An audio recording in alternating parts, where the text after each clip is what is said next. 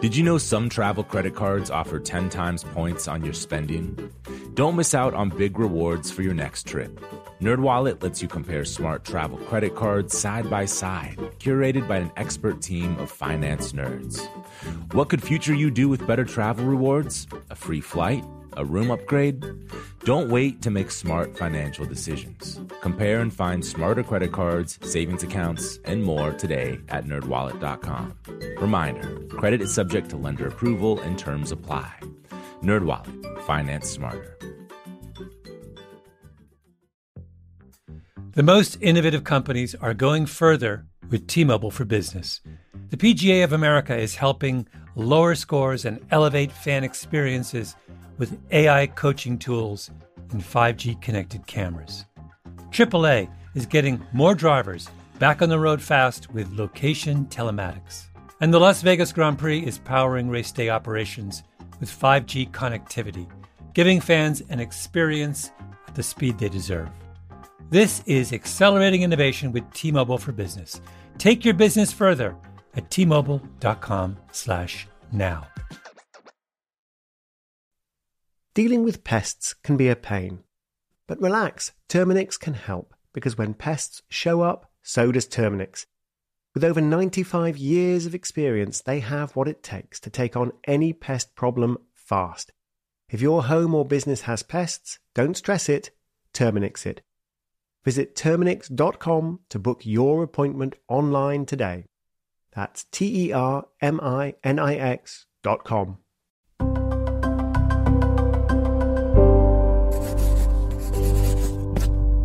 Pushkin.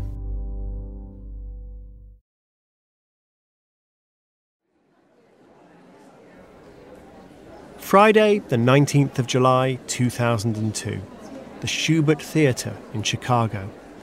The curtain was about to go up on the world premiere of a new show, trumpeted as the new Broadway musical. Yes, I know, it wasn't on Broadway yet, but it was headed there. It wasn't really a musical either. Creatively, the show broke down barriers between art forms. It was innovative. A crossover between a concert, a musical, and a ballet. The band was on stage, playing and singing, while the cast danced and didn't utter a word. But despite its boundary-blurring nature, its creators had high hopes that it would be a commercial as well as critical success.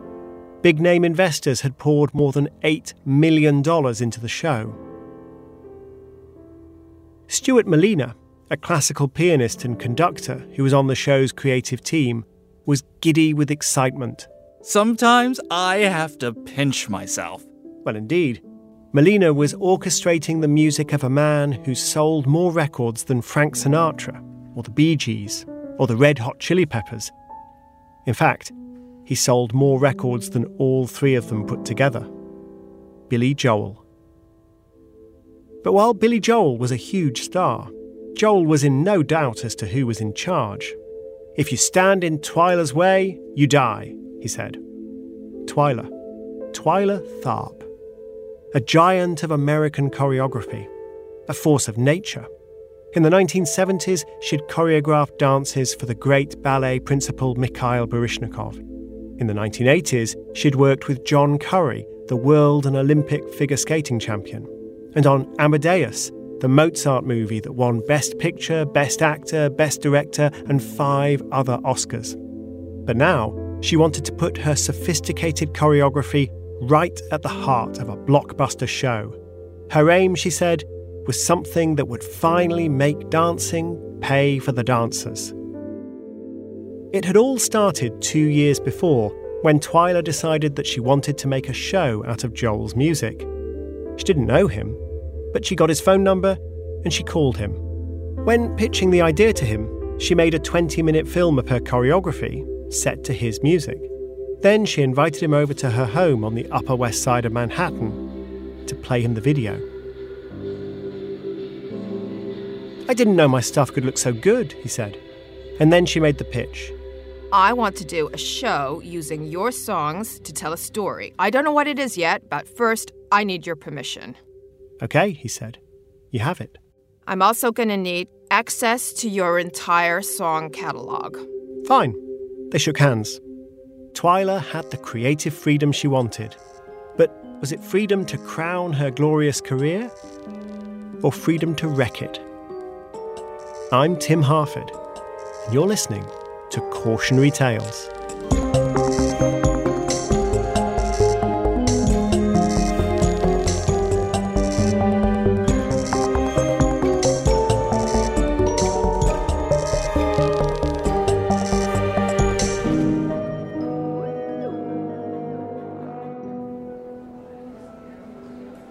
A mere 2 years had passed between Twyla Tharp's call to Billy Joel and that summer evening at Chicago's Shubert Theatre.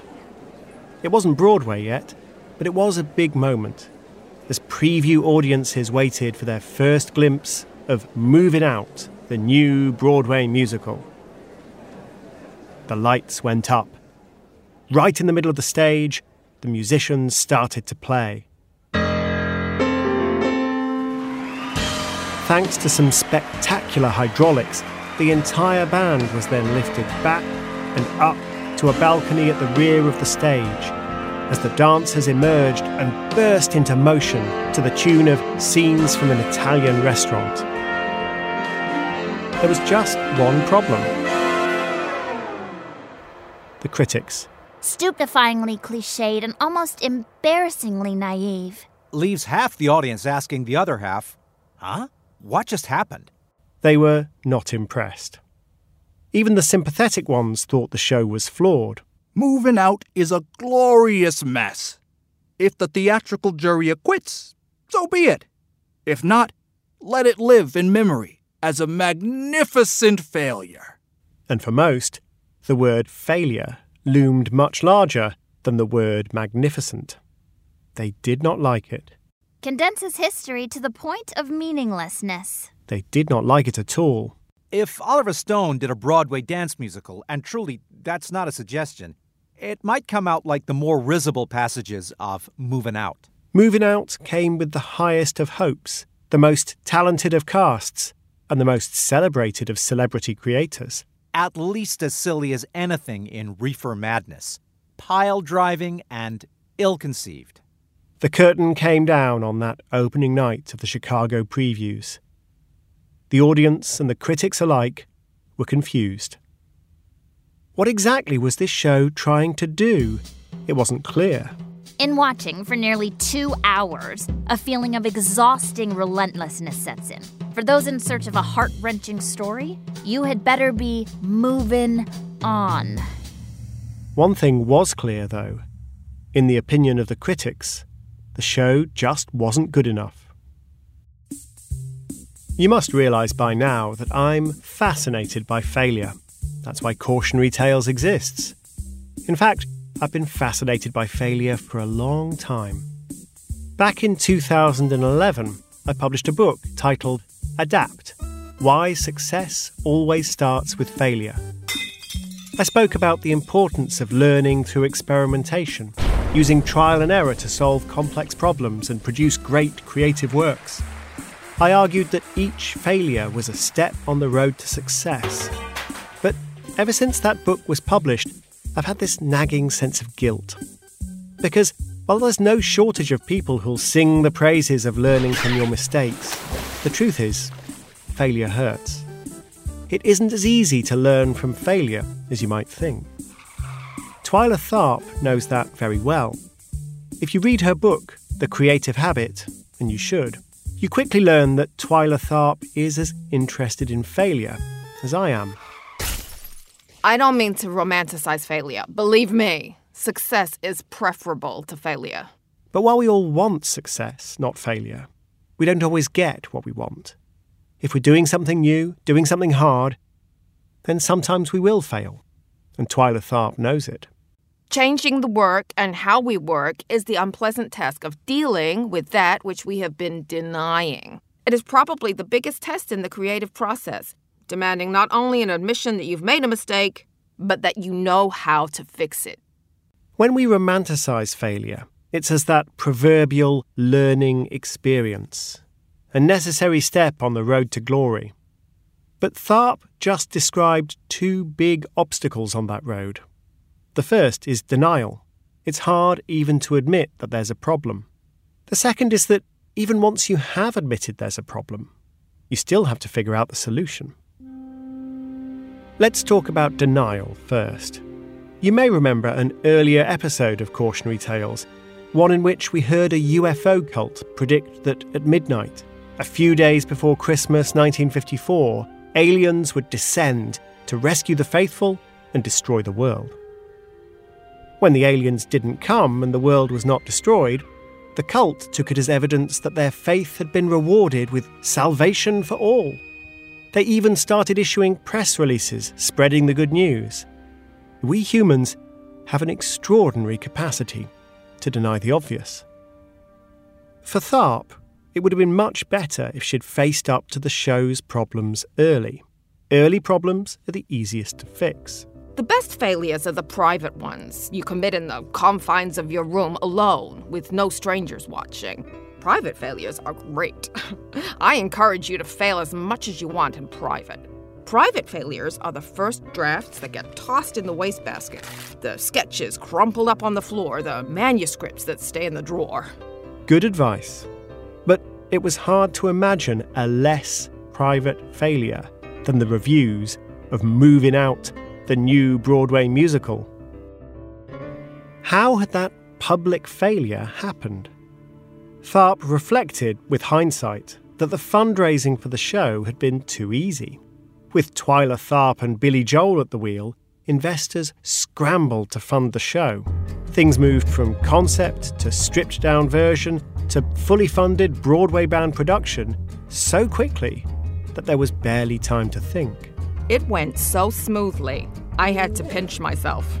Too smoothly. She ruefully admitted, There were seeds of doubt already present about some aspects of the show, and the logic of the schedule kept us from looking at a few basic problems. In a word, denial. It's understandable. Billy Joel had given Twyla his unconditional backing and total freedom before stepping back. Investors had thrown money at her. The show was hurtling towards Broadway. It didn't feel like quite the moment to pay attention to those seeds of doubt. It must have seemed better to ride the wave and hope for the best. But every wave breaks eventually. Tharp was losing her opportunity to do something. She was ignoring her own advice. The more you fail in private, the less you will fail in public. If you forget this, if you let down your guard or lower your standards or compromise too quickly, or leave in something that should be rejected, you'll have to deal with the other, more painful kind of failure. The public kind. After the Chicago previews opened and the blistering reviews came in, the painful kind of failure had just happened. Now, she'd have to deal with it.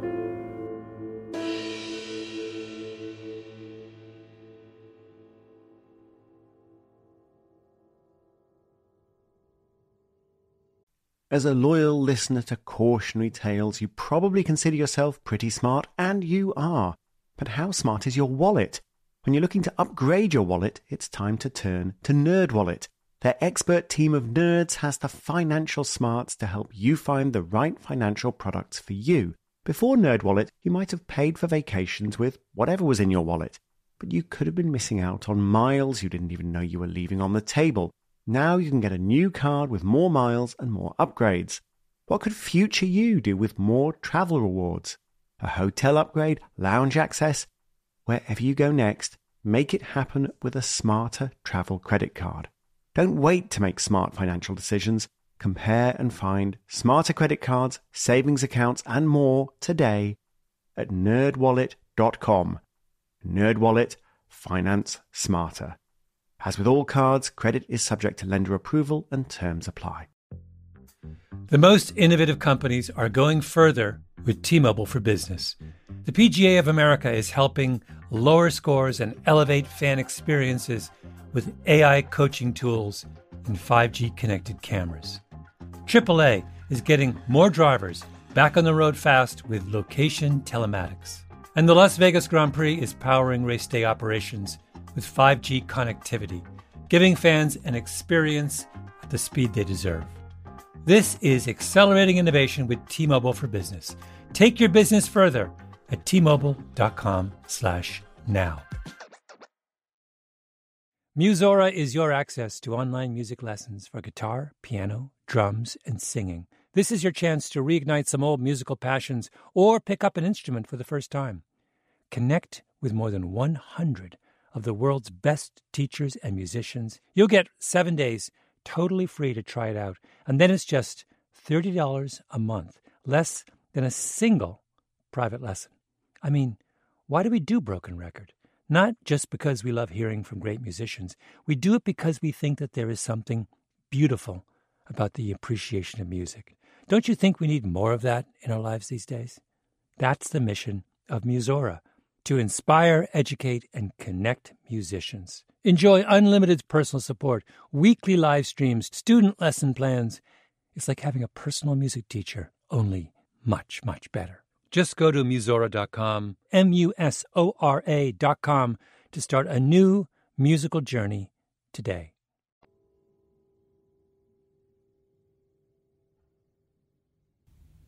It seemed that everyone in Chicago was talking about the problems with moving out to the new Broadway musical. Twyla described hanging out in a restaurant across the street from the Schubert Theatre during intermission, hearing one patron complaining about the show to her waiter. "Don't worry," the waiter replied. "The second act is much better." The second act is better. That's good. On the other hand, if even the waiters know that your first act stinks, you have a problem. And it wasn't just the waiters in Chicago. Twyla's troubles were about to get much bigger. Traditionally, the New York media don't comment on the regional previews. They wait until the show arrives in Manhattan. What happens in Chicago stays in Chicago. That's the tradition. But not this time. Perhaps it was because Billy Joel was so famous. Perhaps it was because he was a local boy from Long Island, New York. Perhaps the show was simply too terrible to ignore. Whatever the reason, Long Island's newspaper, Newsday, broke with long-standing custom. Newsday reprinted one of the Chicago reviews where it would be widely read in New York City. It was an act that triggered a storm of debate among theatre producers and journalists. Not cool! A show is in such a vulnerable situation when it opens out of town. But that debate didn't help Twyla Tharp. In fact, the controversy just made for more column inches and more awareness of her show's problems. The fact was that now everyone with any interest in New York musical theatre knew that Twyla Tharp had unveiled a colossal turkey in Chicago, and it was about to flap its way down to Broadway. This might just be deliciously bad.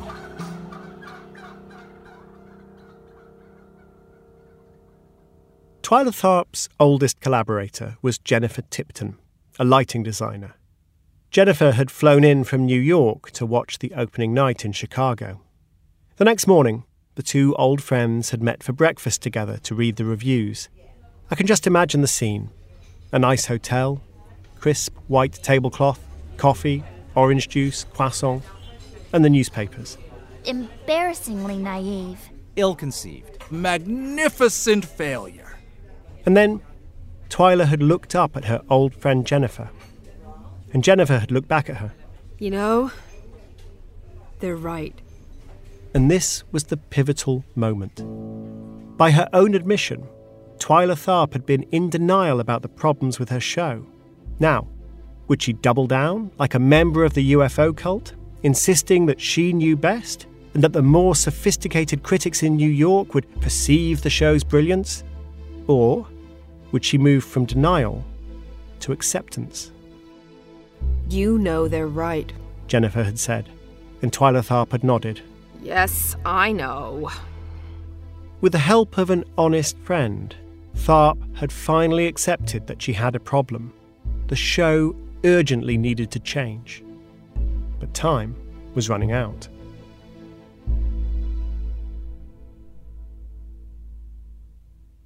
Twyla Tharp has thought a lot about failure. But thinking and doing are never quite the same thing. And as I've pondered the challenge facing Tharp, I find myself thinking about another bold innovator who's truly mastered the art of good mistakes. His name was Paul Macready. And while Twyla Tharp's goal was to produce a hit that would finally make dancing pay for the dancers, Paul Macready's goal was to win the Kramer Prize. The Kramer Prize was a large cash award for the first human-powered aircraft capable of taking off without aid and flying a 1-mile figure-8 course with a 10-foot hurdle at the start and finish. Doesn't sound so hard, but it is. The power for such a plane could come from, say, a professional cyclist, whirring legs spinning a propeller. But even a cycling pro can only produce just over half a horsepower for a sustained burst. That's not a lot if you want to fly a plane. The Wright brothers put 20 times that power into their plane. A modern light aircraft is at least 300 times more powerful than a cyclist. That may be why the Kramer Prize, first offered in 1959 by the Royal Aeronautical Society in London, lay unclaimed. In 1973, the Society increased the prize to a tempting £50,000. In today's money, more than $500,000. That sparked a new surge in interest, but still, nobody came close to building a working plane. The early attempts were just too heavy. For the furiously cycling pilot, even a minute of flight was exhausting. But the competitors for the prize were also doomed in a much more subtle way. And we'll come to that subtle flaw in a moment. Fix it, and you could win the Kramer Prize. It was in 1976 that Paul Macready took an interest. Macready was an aeronautical engineer and a glider pilot. He was also in financial trouble, having guaranteed a loan for a friend's failed business venture. Suddenly, the Kramer Prize seemed rather attractive. Macready's knowledge of hang gliders suggested that a super light plane might work. If you tripled a hang glider wingspan to almost 100 feet, you could get the power required down below half a horsepower. Months of experimentation ensued, first with Paul's teenage son Tyler as a pilot, and later with pro cyclists. But to get it right, there was so much to learn, so many mistakes to make, and here is where that subtle flaw that I mentioned comes in. The one that kept dooming Macready's rivals. Every time they crashed, their planes were destroyed. The pilots were fine. These were crashes from a height of 10 feet at a speed of 10 miles an hour. But the planes were wrecks. The crashes of Macready's planes seemed just as spectacular, with aluminium poles shearing off, the struts splintering, the tough, transparent film that makes the wing surfaces crumpling. Stop pedaling! Stop pedaling! Pull left! The pilot, Greg Miller, is being pulled out of the wreckage of the slow-motion crash. That wasn't your fault. You did everything right. He's fine, just shaken and frustrated as though he'd fallen off his bike. Macready is calm. He's already explaining to Miller and the team what happened. The right wing was going down a bit. There wasn't enough left control. It just wouldn't go left. I had it pulled left. Yeah, I know. You had it pulled left. The plane looks shattered. Emotionally speaking, so does poor Greg Miller. What a day. Macready, though, is as cool as a cucumber. He knows that he and his little team can fix the plane in just 24 hours. The plane is called the Gossamer Condor. Its simple design makes the Condor easy to repair and easy to take apart and reassemble. This particular crash, for example, teaches Macready how to solve a problem that's been bothering him. How to get such a vast, lightweight, slow-moving plane to turn. The crash happened when the plane turned sharply to the right. That was caused by a small twist in the right wingtip. All Macready has to do is figure out how to twist or untwist the tips on command. After previous crashes, he's made tiny alterations, such as taping a manila folder to the propeller to increase its size, or cutting an air vent to keep the pilot cool. But he's also rebuilt the plane from scratch to a new design. Even when nothing works, Macready's learning. Flight-wise, we didn't do any better than we did 2 weeks ago. The fact that we made changes in between times has let us see that those changes didn't help. By August 1977, they're ready for another attempt on the record, and the Gossamer Condor has been evolving at furious speed for a year. It's already flown about 400 test flights. The wingtip twist system is working. Glider pilot and pro cyclist Brian Allen is both pilot and engine for this attempt. The plane lifts gracefully, turns more steadily, and then a gust of wind tears a wire free. The plane goes down hard. Brian Allen lies motionless on the runway. But after a moment, he starts moving again. He's fine, just winded. And McCready is under pressure. He's heard that another team, over in Japan, is close to winning the prize.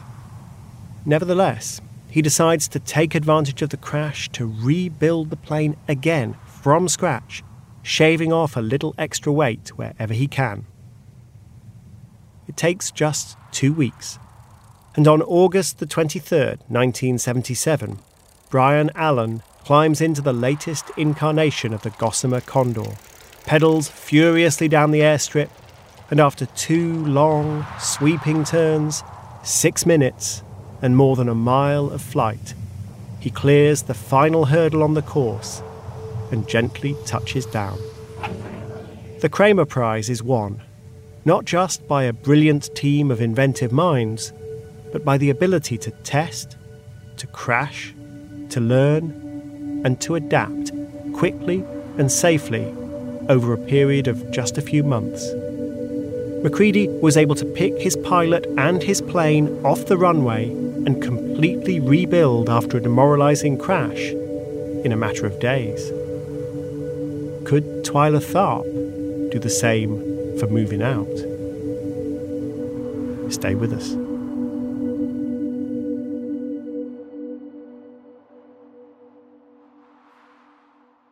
As a loyal listener to cautionary tales, you probably consider yourself pretty smart, and you are. But how smart is your wallet? When you're looking to upgrade your wallet, it's time to turn to NerdWallet. Their expert team of nerds has the financial smarts to help you find the right financial products for you. Before NerdWallet, you might have paid for vacations with whatever was in your wallet, but you could have been missing out on miles you didn't even know you were leaving on the table. Now you can get a new card with more miles and more upgrades. What could future you do with more travel rewards? A hotel upgrade, lounge access? Wherever you go next, make it happen with a smarter travel credit card. Don't wait to make smart financial decisions. Compare and find smarter credit cards, savings accounts, and more today at nerdwallet.com. NerdWallet. Finance smarter. As with all cards, credit is subject to lender approval and terms apply. The most innovative companies are going further with T-Mobile for Business. The PGA of America is helping lower scores and elevate fan experiences with AI coaching tools and 5G connected cameras. AAA is getting more drivers back on the road fast with location telematics. And the Las Vegas Grand Prix is powering race day operations with 5G connectivity, giving fans an experience at the speed they deserve. This is accelerating innovation with T-Mobile for Business. Take your business further at T-Mobile.com/now. Musora is your access to online music lessons for guitar, piano, drums, and singing. This is your chance to reignite some old musical passions or pick up an instrument for the first time. Connect with more than 100 of the world's best teachers and musicians. You'll get 7 days totally free to try it out, and then it's just $30 a month, less than a single private lesson. I mean, why do we do Broken Record? Not just because we love hearing from great musicians. We do it because we think that there is something beautiful about the appreciation of music. Don't you think we need more of that in our lives these days? That's the mission of Musora, to inspire, educate, and connect musicians. Enjoy unlimited personal support, weekly live streams, student lesson plans. It's like having a personal music teacher, only much, much better. Just go to Musora.com, Musora.com, to start a new musical journey today.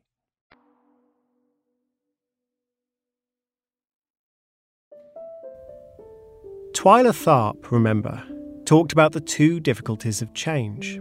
It is probably the biggest test in the creative process, demanding not only an admission that you've made a mistake, but that you know how to fix it. Well, she'd passed the first test. Over coffee and croissant with her friend Jennifer Tipton, she had admitted the problem. But the second test was even harder.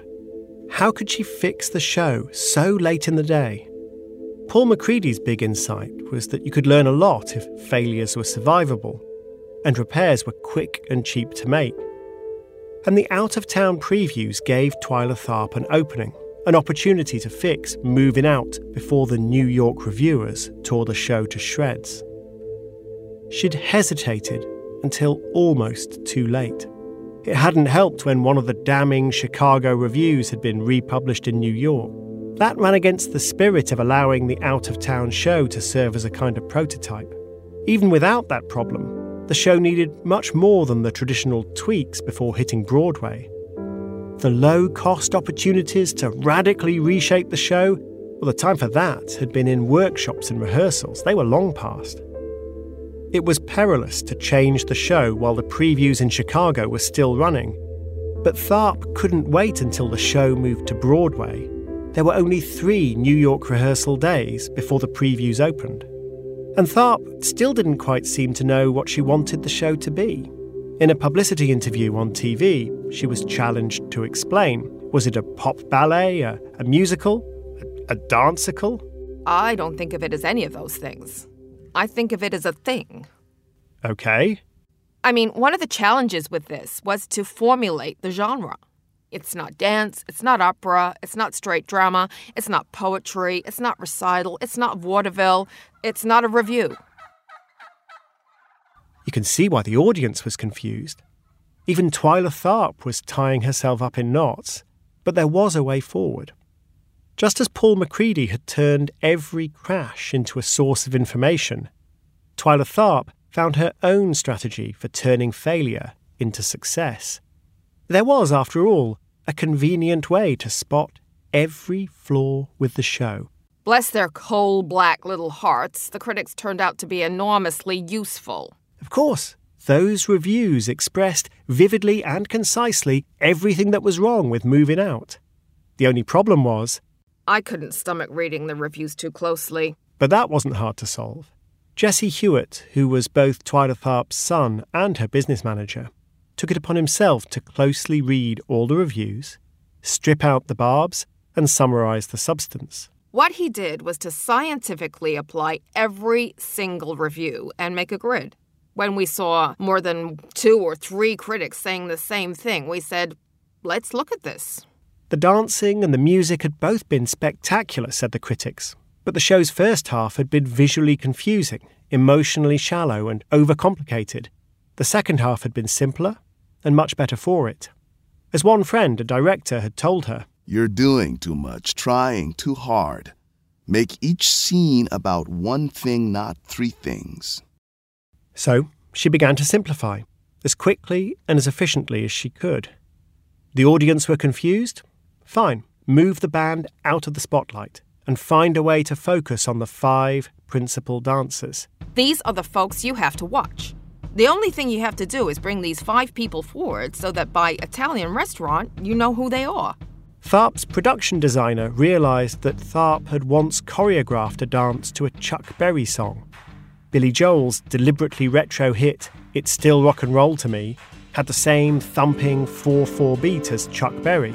Perfect. Tharp taught the old dance to her 5 leading dancers in 3 hours. And the show had a simple, crowd-pleasing prologue that told the audience who to pay attention to. It wasn't the highest of concepts, but it was a fast, practical fix, like Paul Macready taping a manila folder onto a propeller. And so she continued to look for the quickest, simplest improvements. It didn't have to be high art. It just had to be better. And just as Paul Macready occasionally had to pick his pilots up off the runway and reassure them that the disaster wasn't their fault, Twyla Tharp had to cope with a bruised, confused and exhausted cast. The band howled when she moved them out of the spotlight. She cut prized solos for the dancers in an attempt to simplify. That didn't go down well. And learning the new version of the show while performing the old one to perplexed audiences in Chicago was a grim experience. The leading dancer, Elizabeth Parkinson, froze on stage one night. She just got lost. She couldn't remember which was the old and which was the new. But they persisted. And in October 2002, as the big opening night approached, Billy Joel swept back in to lend his support and his enthusiasm. "I don't know what you call it," said Billy Joel, "but it's audacious and it's different and it's adventurous and it's risky and let's do it!" Was it a danceicle, by the way? Billy Joel, with his rock and roll gift for simplicity, realised it just didn't matter. They didn't need to try to explain it, just call it Moving Out. And stick Billy Joel's name up in lights, and if it was any good, nobody would care about anything else. And so, in October 2002, the show formerly known as Moving Out, the new Broadway musical, opened on Broadway. Now the marquee simply said, Moving Out. A simpler, more direct title for a simpler, more direct show. But would the critics be convinced? Miss Tharp and her vivid team of dancers unearth the reasons certain cliches keep resonating, and, more important, make them gleam as if they had just been minted. This review, by the way, is from the New York Times itself. Let's hear a bit more. A shimmering portrait of an American generation. Well, that's good. As a dance critic, I am perfectly willing to call Moving Out a show, and a terrific one at that. Moving Out gives Broadway the jolt of genuine energy it needed this season. In a word, the show's a blast. But the most striking was an article published back in Chicago by the critic Michael Phillips. He was the one whose review of the Chicago preview had controversially been republished in New York, and he was flown down to give his opinion on the Broadway version of the show. He saw it, and especially the dancers, in a new light. I don't think I fully appreciated how good the 5 principals really were and are. In Chicago, you couldn't always find them amid Tharp's visual aesthetic. Now, on Broadway, each of the 5 pops out with a kind of glorious confidence. It wasn't perfect, he said, but it was much, much better than he could have imagined. Any director can learn a lesson from how thoroughly Tharp revisited the show. And he asked an important question. How did this happen? That's a question we should ask more often. It's easy to focus obsessively either on failure or on success without considering how one becomes the other. For Twyla Tharp, she simply avoided 2 of the big obstacles. After denying there was a problem during rehearsals, she finally acknowledged the need to make big changes. Then, she didn't flounder about, unsure what to do. Instead, like Paul Macready, she focused intensely on learning quick lessons, and she made the simplest, most practical fixes. Moving Out ran for years, toured repeatedly, and earned a Tony Award for Billy Joel and Stuart Malina, the classical conductor who'd been pinching himself at the start of the project. It also earned a Tony nomination for Twyla Tharp's direction, and she won a Tony for her choreography. But perhaps the award should have been given instead for the most adaptable leader of any team on Broadway. Of course, there is no such award. But maybe there should be.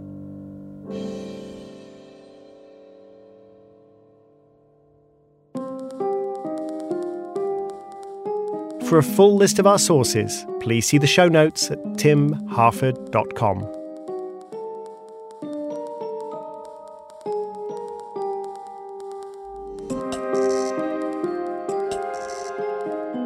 Cautionary Tales is written by me, Tim Harford, with Andrew Wright.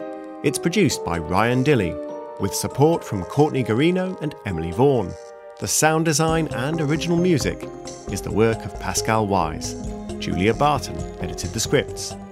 It features the voice talents of Ben Crow, Melanie Gutteridge, Stella Harford, Cobner Holbrook-Smith, Greg Lockett, Masaya Monroe, and Rufus Wright. The show also wouldn't have been possible without the work of Mia LaBelle, Jacob Weisberg, Heather Fain, John Schnars, Carly Migliori, Eric Sandler, Royston Baserve, Maggie Taylor, Nicole Morano, Daniela Lacan, and Maya Koenig. Cautionary Tales is a production of Pushkin Industries. If you like the show, please remember to share, rate, and review. And if you want to hear the show ad-free and listen to 4 exclusive Cautionary Tales shorts, then sign up for Pushkin Plus on the show page in Apple Podcasts or at pushkin.fm/plus.